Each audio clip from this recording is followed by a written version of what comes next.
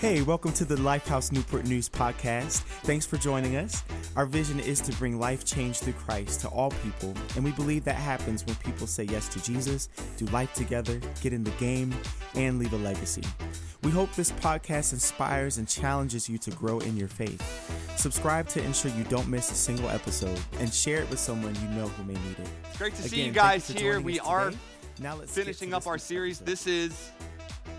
This is why we do it. We have been exploring worship and why we sing songs within church, but not just why we sing songs within church, why we should have personal times of worship as well. We're talking about the power of corporate worship whenever we come together and sing songs, but also the power of personal worship in your own time. And just to recap quickly, the first week I talked to you about how worship is more than just a time, a place, or songs that we sing in service. Worship is literally what you do because you're made in God's image. Like, you can't not worship because of the God's image who you are created in. The second week I talked to you how worship, corporate worship and personal worship, is a response to not how you feel that day or what good has happened that week. We respond in worship because of who God is and what God has done. And last week I talked to you, I got practical, and what I said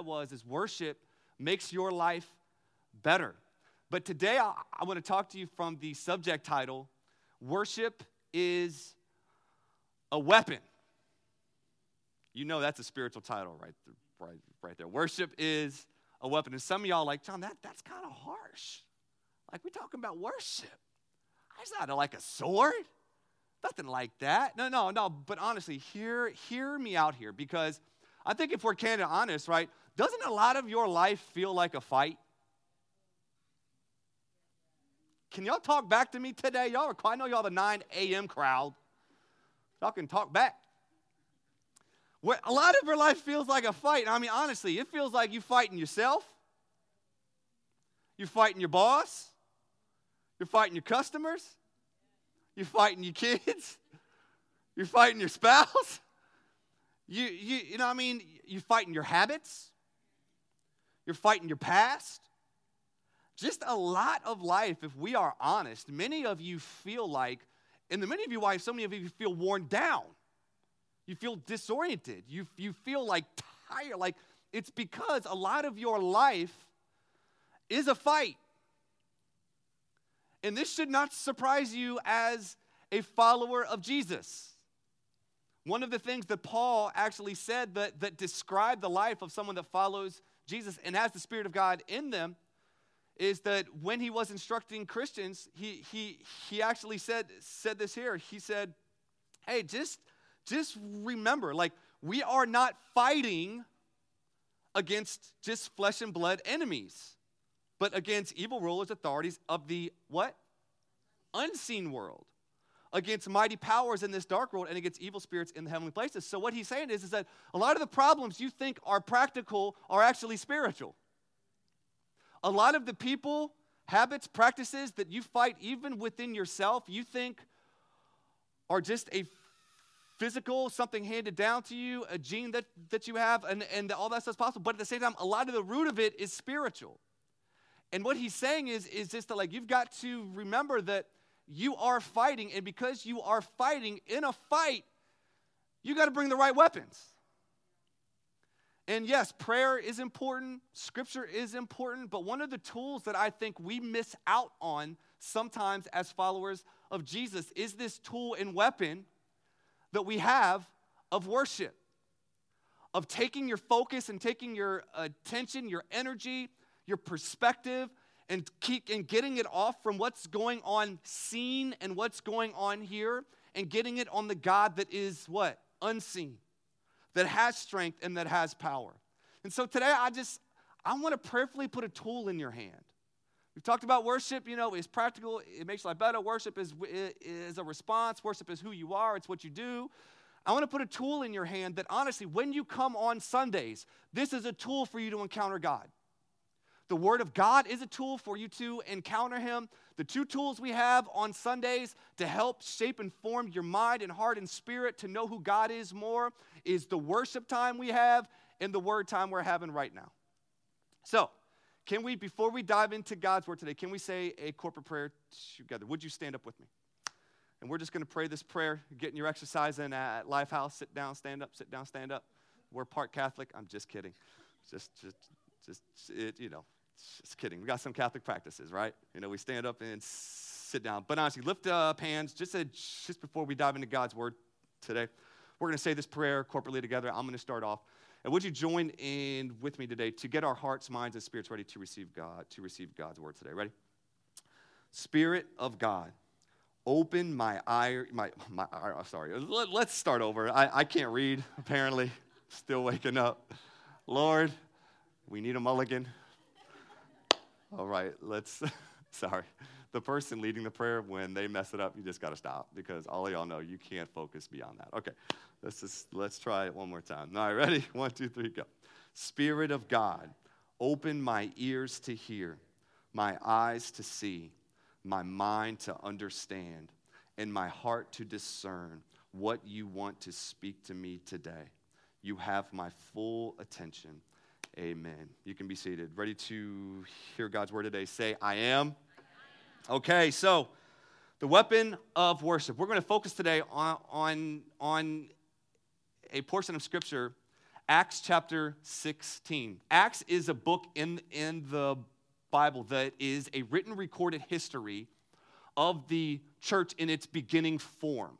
And it was written by the historian Luke, who went back and got documented accounts, eyewitness accounts of the process of the church and what it was going through in its very earliest form. And that's what I love about Scripture. It wasn't just like God came down and just said, come in private, let me talk to you. The Bible was actually written by human people that went out and, like eyewitness reporters, went out and said, I want to document what actually happened. And so they went and recorded and documented, and that's where we get the book of Acts in the Bible. And really, it's Acts is actually shortened. It's actually called Acts of the Apostles, where it documents the apostles' work in the very early church. And there's this one particular portion of Scripture, Acts chapter 16, where we find Paul. How many of you know Paul? Paul killed Christians, so he was a Christian killer, was going to kill Christians and had a supernatural encounter with Jesus. He changed the course of his life, and instead of going and killing Christians, he wanted to make people Christians. So he had experienced a life change, and as he was experiencing this life change, he then went on, like Paul was like, my whole life now, the whole purpose of it is so somebody else can experience what I have experienced. So he spent his whole life, and what he did, and what is actually documented in this book here, is 2 missionary journeys that Paul took. And basically, like, this is what happened through the life of Paul as he went on these various missionary journeys. Paul had this kind of like pattern. He would go into a godless city. He would preach the gospel. People would be drawn to it because they'd see signs and wonders happening.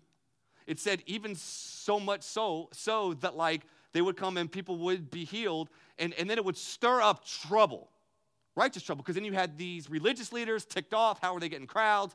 The crowds are causing governmental issues. So Paul went in and just ticked everyone off. But he was just trying to love people and spread the gospel. So he kind of go in, he would preach the gospel, do his thing, and then he would plant churches, establish leaders, and then write letters to these churches once they were planted. And that's where we get a lot of our books in the New Testament. But the thing is this, right? Paul, he found himself at this one point, at this one place, where he was on his second missionary journey with a sidekick named Silas. And while they're actually on this journey, we're going to actually pick up Acts chapter 16. We're going to kind of follow this story today and put the tool in your hand and tell you how worship is a weapon. We're going to start in verse number 16. This is what it says. It says, one day as we, and that's we as Paul and Silas, we're going down to the place of prayer. So they just gone to a prayer meeting. We met a slave girl who had a spirit that enabled her to tell the future. She earned a lot of money for her masters by telling fortunes. She followed Paul, this is funny, and the rest of us shouting, these men. Sorry, this is just the way that I hear it. are servants of the Most High God, and they have come to tell you how to be saved. And the worship team walks in like, what in the world is going on? Context matters. Amen. Amen. Okay. No. But so this went on day after day until Paul got so exasperated, and that could also mean this, annoyed, that he turned and said to the demon within her, I command you in the name of Jesus, took him out of her, and it instantly left her. Now, this is not in this sermon, but this is a question that just from reading this, I want to pose to you today. What in your life have you tolerated instead of casting it out? It was annoying him for 3 days, and he had the power to cast it out, but he let it annoy him, but it got to the point he was so annoyed. Maybe he was being nice. Maybe he's like, I'm Paul, I can't be like that in front of everybody. Maybe, I mean, who knows? But he let it happen so much that instead of taking the power he had and casting it out, he tolerated it, and he got to the point where he finally got to the point where I can't take it no more, get out. And my question to you is, what have you tolerated to be around you that you just need to finally get over it and cast it out? I believe some of you got habits you have tolerated, and they're killing you that you know you have the power to get rid of, and you need to cast it out. That might be practical, that might be spiritual.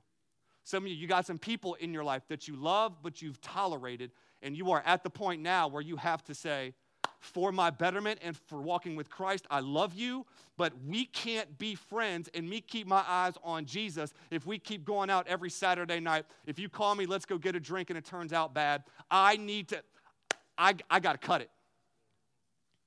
That was free of charge. Let's keep on reading.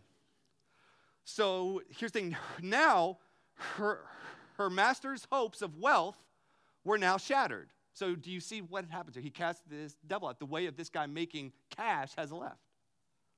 Then it says, so they grabbed Paul and Silas and dragged them. So this dude messing with money. Paul and Silas, let's go. So they dragged them before the authorities at the marketplace. The whole city is in an uproar because of these Jews, they shouted to the city officials. They're teaching customs that are illegal for us Romans. So now they're saying they're breaking the law. Next. Then it said, a mob quickly formed. Isn't it crazy how quickly mobs can form when you mess with money? Anyway, just saying. A mob quickly formed against Paul and Silas, and the city officials ordered them stripped and beaten with wooden rods. They were severely beaten, and they were thrown into prison. The jailer was ordered to make sure that they did not escape. So the jailer put them in the inner dungeon. So not even the good prison. Not even 3 meals a day and what do we call it? Nintendos. Like, this is the inner dungeon. This is, it clamped their feet in the stocks. Let's pause right here, because I think whenever you really look at this story, I think you can actually see something here of, go ahead and put this slide up. Almost when you confront the spiritual powers of darkness, don't be surprised if your physical life circumstances take a turn for the worse. I mean, just imagine them. They're like, we were going to pray, and we casted a devil out. And how do we get repaid? Beaten with rods, accused we broke the law, and prison. Me and God be having a convo. I just wanted to pray. There was some girl enslaved to a demon. I cast it out. I'm telling you, some of y'all have experienced this, because you have experienced, you started to follow Jesus and your life practically got worse. Outwardly got worse. And you had this, God, I thought you loved me. God, I thought it was going to get better. God, I thought you were going to solve all my problems. God, I thought when I followed you, you were going to give me everything that I wanted. And then what you kind of have that disorientation moment, and then you have this moment of, I just want to warn you and tell you right now, following Jesus does not promise you anything practically on the outside, but it does promise to give you a new heart, a new mind, a new spirit, and a relationship with the living God. And when what we sang earlier, that's your one thing. But this shows us here, I guarantee you make a spiritual decision against the darkness, expect outward opposition. Because the devil will give you whatever you want to get your soul. He even did that with Jesus. Hey, Jesus, I own all this. Worship me and I'll give it to you. Devil doesn't care what you own. Devil doesn't care how smart you are. Devil doesn't care how much you got in your 401k. Devil doesn't care how baller you are. He wants your soul, and he will bait the hook with whatever he's got to do for you to sell out. And he will make your outward life pleasurable to get your soul. Y'all doing okay? Okay. So, just know when you confront the powers. But at the same time here, I'm just like, what kind of conversation would God and I have? What kind of conversation would you and God have? We were going to pray. We're going to the prayer meeting. God, we're one of the 5% of Christians that go to prayer meetings, like it's bartering with God, you know. And then he's like, we casted a devil out. And then for our repayment, we got put in prison, beat with rods, and accused of breaking the law. What happens when what you expect doesn't happen? I doubt when they were going to prayer, they were like, hey, Silas, get ready, buddy. It's going to be one of them beaten with rods days. It's going to be one of those breaking the law days. It's you know what I'm saying? Like, do you think they expected this to happen when all they were doing was wanting to do good that God told them to do? So really, I say that to say the setup here is that they're in a place they didn't find themselves in. They're in a place they didn't expect themselves to be. And some of you, this describes your life right now. Maybe you didn't find this place to be in with your life practically. Maybe you expected to be in a different job with a different spouse, in a different place, a different financial place.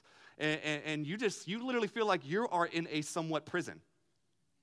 Might not be the inner prison. It might not be a physical prison, but it's in emotional, psychological, spiritual, sexual, financial prison. So the setup here is like, hey, how are they going to respond? We're going to pick up and we're going to read 9 straight verses. So I always get nervous whenever I read more than like 3 scriptures in church. Because I'm like, people could, get on their phones. Just let's engage God. Let's engage God's word today, okay? This is what it says. It says around midnight. Everyone say midnight. Paul and Silas, hold up. We're praying and singing hymns to God. Whoa. Really? So they're in prison for something they were just doing good. And their response to that was to, Lord, I love you. God, thank you. Give me Jesus. Give me Jesus. Their response, and I'm going to use this word, weapon, was to worship. Their weapon was to worship. And some of you right now, you've put down the weapon of worship when you are in a place that you didn't expect to be. And you've actually picked up the weapons of blaming, of complaining, of defending, instead of picking up the one that fights in the world that isn't seen. And that's worship. And today, I'm challenging you. I want you to see that worship is a weapon, that when you find yourself in places in life that you didn't expect to be, when you find yourself in prisons you didn't expect to be in, you have got a weapon. You've got prayer, absolutely. We have direct communication with God. That's one thing that I love. We can come to our Father, it's Scripture says, with boldness. We can come to him with boldness. We can come to him like a kid comes to his dad that knows his dad loves him, wants the best for him, and there's freedom. You've got that kind of connection. But another weapon is you've got the weapon to lift your hands, lift your voice, lift your gaze, and get it on the God who holds everything in his hands. And it is a weapon that you have. And today you need to be reminded of that. Because some of you, you've been trying to fight practically, right? So you've been, all this stuff, and there's not been a breakthrough. Well, maybe you're fighting the wrong way. Our fight isn't against flesh and blood. Maybe the fight needs to be, I need to take this in the spirit, and I need to lift my hands and change the atmosphere in my heart, my mind, and spirit, and in my home. Turn the television off and put on some worship, and lift your hands and let the presence of God fill that place. I love it, though. They responded with the weapon of worship, but then it says this little detail. It says, and the other prisoners were listening. You will preach no greater sermon in your life than how you respond to when life doesn't treat you fairly. Say, John, I'm not a preacher. I'm not a preacher, man. I come and sit in my seat. I preach the gospel at all times when necessary, use words. I agree with that, right? But don't forget the fact that people are watching your life. If you're a follower of Jesus, and people know that, whether it's from your Facebook page, you check in at church, or you share a scripture verse from the Bible app, or something like that, like the greatest message people will ever listen to and read and see probably won't happen in a place like this. It will be with the life you live. And especially when things don't go the way you had hoped or planned or wanted to, and most of the time, how you respond when you are suffering. That's a sermon. I love here, they're in this dungeon, they're in this dark place, and the way they respond is they respond by worshiping, and says that they were listening. They said, you know what, this could be a chance, an opportunity for us to actually respond in a way that other people can see.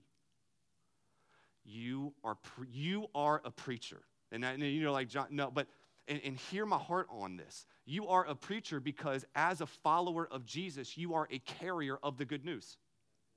It's kind of, you've been given the baton and said, okay, run.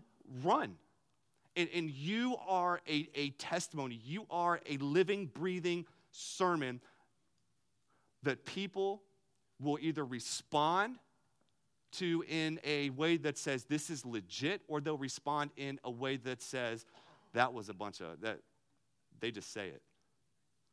And I'm not saying that we're not all going to have seasons, because I have failed in this area. Like with my kids, I can tell you how many times I got to apologize to my kids. I'm like, yeah, man, I said that and that was wrong. You can even preach when you're wrong, because your sermon can actually say, I'm not too humble, or I'm not too prideful to say I'm sorry. I'm not too prideful to own when I'm wrong. I'm not too prideful to say, I got it wrong, please forgive me. That's a sermon in and of itself. That if you have the humility to say, I was wrong, that's what I'm saying. Whether you are preaching good or preaching, your life's preaching. What are you preaching? They were listening. Everyone say listening. They were listening. Now, I'm just going to put something in here that I believe of kind of like why Paul and Silas responded this way, of why they responded in worship. Because I believe people that respond in worship when life is not fair realize the game is already won.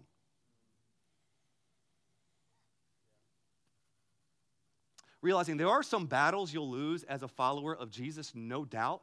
But also, too, you've got to be reminded at the end of this book, Christians are funny, man. Christians will fight over when Jesus is coming back, how Jesus is coming back.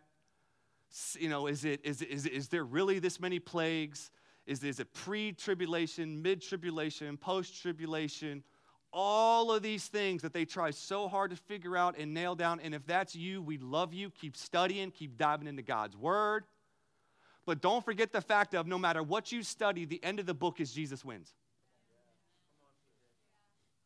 The end of the book is this, that Jesus wins. And I believe that Paul and Silas could worship in their prison and put their hands up because they knew what the end of the game was. That, yeah, we might lose this battle. We might have got beaten with rods. We might have gotten accused of breaking the law, for doing something good. But at the end of the day, we know the end of the story. Because actually, just think about Paul. Philippians 1.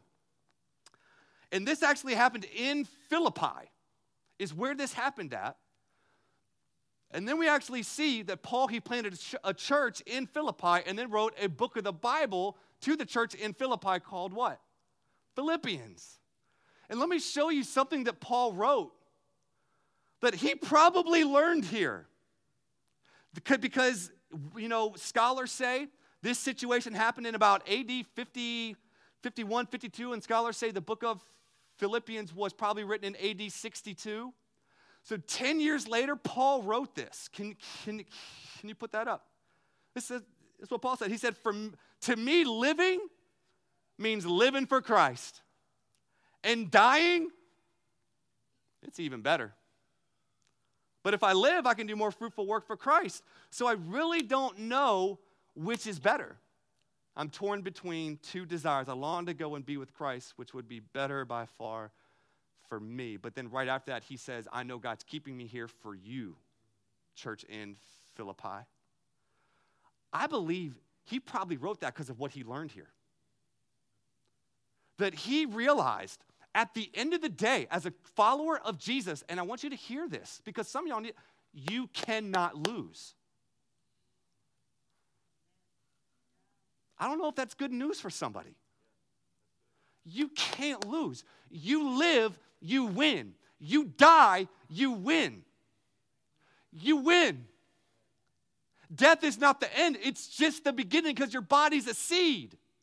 And once your seed goes in, you get your resurrected life. You get your resurrected body. If you keep living, it's an opportunity to win more for Jesus. Paul's like, I don't know what's better. I could stay. It'd be better for you. Being a little selfish here, I wouldn't mind dying. Like, I guarantee we should not be looking forward to death, but in some ways, as a Christ follower, it's not the worst thing that could happen. We're people, we have got emotions. When people die, we grieve, we mourn, all of those things. But what if we had a church full of people that literally said, no matter what happens, I can't lose? How would that change our perspectives? How would that change our priorities? How would that change the way we view life's situations, life's prisons, those places we didn't expect to be in? Then we changed it and we said, yeah, but at the end of the day, as a Christian, I can't lose. Even though it feels like I'm losing, it looks like I'm losing, everyone thinks I'm losing, but the end of the story is Jesus wins. And if Jesus wins, you win. How would that change us? And I believe that as you pick up the weapon and as you worship, one of the things that will actually flood onto you is a winning mentality. Because worship is declaring winning before the battle's done. It's literally saying, thank you for the victory. Thank you that I live by faith and not by sight. Thank you that I don't operate by what I see. I operate by who I know and who's been faithful in the past. Worship is declaring victory. Y'all can clap. Come on. Like, give your boys some encouragement. So, all right, so here's the thing, right? Their response is worship, and then you see Then you see this right after this. There is this next word. Can we go back to this scripture? So it says, and the other prisoners were listening, and then it has this word, suddenly.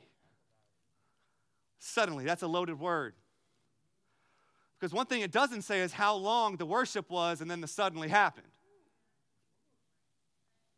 And now because we're reading it and it's back-to-back verses, we can something, oh man, it was like 2 minutes. Lifted their hands, give me, and during the bridge, the suddenly happened. And that's typically the way we like it. That's typically the way we want it to happen. God, you got 5. After that, I'll put my hands down, right? Like, but it doesn't say how long it was. It just says suddenly. This is kind of like going back, Acts chapter 2, when the Holy Spirit fell. It says they were in the upper room praying. Doesn't say how long they prayed. But then it said, suddenly. We all want those suddenly moments, because then it says that suddenly there was a massive earthquake. Shocking. The prison was shaken to its foundations, and all the doors immediately flew open, and the chain of every prisoner fell off. Jailer woke up to see the prison doors wide open. He assumed the prisoners had escaped, so he drew his sword to kill himself. He was like, yo, if these dudes get free, I'm done. But Paul shouted to him, stop, don't kill yourself. So he's telling the prisoner to chill out, or he's telling the guard to chill out. Stop, don't kill yourself. We're all here. The jailer called for lights and ran to the dungeon and fell down trembling before Paul and Silas. Then he brought them out and asked, sirs, what must I do to be saved? They said, believe in the Lord Jesus and you will be saved along with everyone in your household. And they shared the word of God with him and all who lived in his household. Even at that hour of the night, the jailer cared for them and washed their wounds. Then everyone in his house was immediately baptized. He brought them into his house and set a meal before them, and his entire household rejoiced because they all believed in God. Isn't this a crazy story? Crazy. But that suddenly moment, I want to talk to you about that time you start to worship and the suddenly. Because what can typically happen in this time is your worship is totally dependent on your breakthrough and how fast you get it. So instead of worshiping and fixing your eyes on the God of the breakthrough, you fix your eyes on the breakthrough.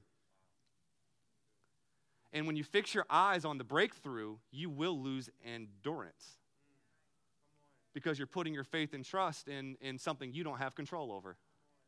You don't have timing over. But that is why in between the moment of your worship and the suddenly, if you fix your eyes on the God of the breakthrough and realize if the breakthrough doesn't happen, I still got the God of the breakthrough on my side. Because here's the thing, when the greatest thing you can ever get from God isn't his breakthrough, it's him. And so I'm not saying God doesn't want to bring you breakthrough. I'm not saying God doesn't want to suddenly all the walls and you're just free from your emotional and psychological and spiritual and financial and sexual prisons. And God will do it. I believe God will do it, but a breakthrough is not what you serve him for.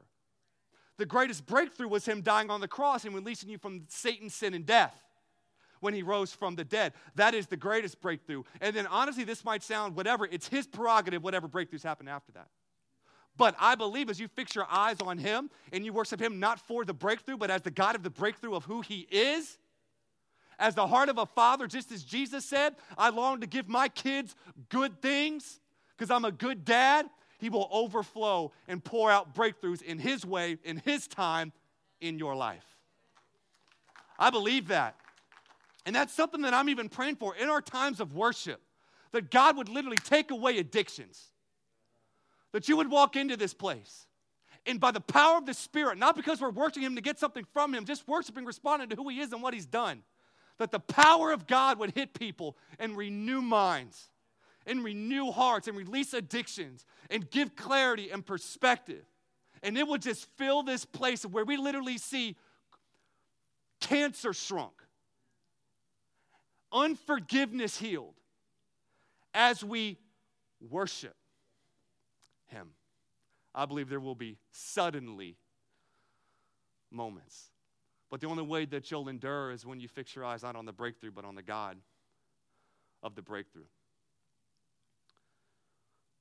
I said it this way. I said this: ordinary worship, or what seems like ordinary worship, paves the way for extraordinary breakthrough.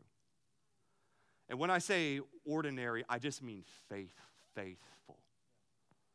Those that say, God, I'm not here to get anything from you. You are the gift. Help me to see the gift that you are. I'm not trying to get nothing from you, but you're a good dad. You love me. You care for me. You give me a new identity. You give me a new future, a new hope, an eternal home. God, I want you. I don't want nothing else. You are my one thing. And I believe as we focus on the one thing, we're going to see many things happen. Would you believe in prayer with me right now? We're not done with the service, but I literally want to pray for that. I just feel led. I want to pray for that. That in our environments of worship, people that don't know Jesus, they would walk into this place and literally feel such a tangible presence of the power and weight of God that they would not know what to do. And they would just be like, I don't know who this is or what's going on, but I just need it. I need Jesus. Will you pray with me? Jesus, we love you. We thank you. Lord, we invite your power and your presence during our corporate times of worship. Lord, we don't want nothing from you. We want you. We're not seeking the breakthrough. We're seeking you. So, God, we ask that as so many come in here in prisons, broken up, shaken up, literally they feel like they are in that dungeon, in that dungeon place, inner dungeon.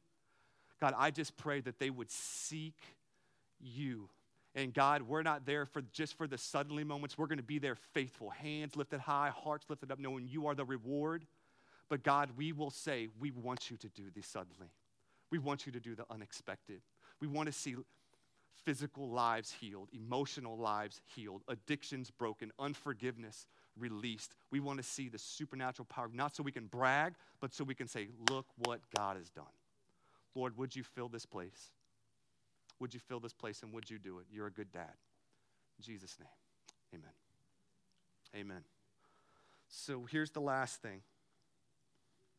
You see, the result of the suddenly moment was the jailer and his whole family got saved. You can come up, Jarvis. I got to end this thing, brother.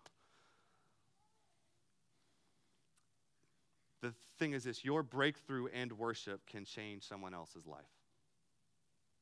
You need to share your testimony. Because some of you have had these things happen. You have had these moments happen.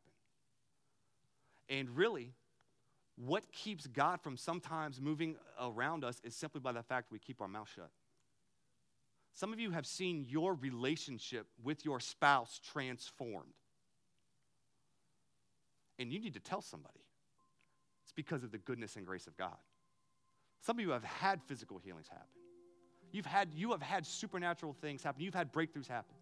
And you've kept it to yourself. Those in your circle, they might think you're crazy. They might think you're weird. Can you imagine Paul trying to go and tell this to yo, we were in this prison, bro.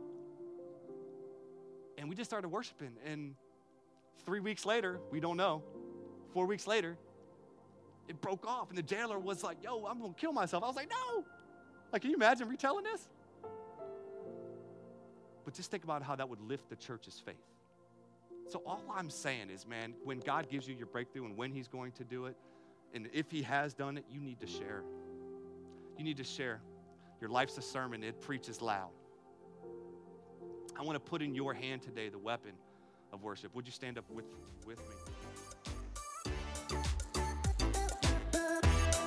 Thank you again for joining us today. If you need prayer, have any questions about what you just heard, or said yes to Jesus, please reach out to us at lifehousenn.com or text 757-690-2401.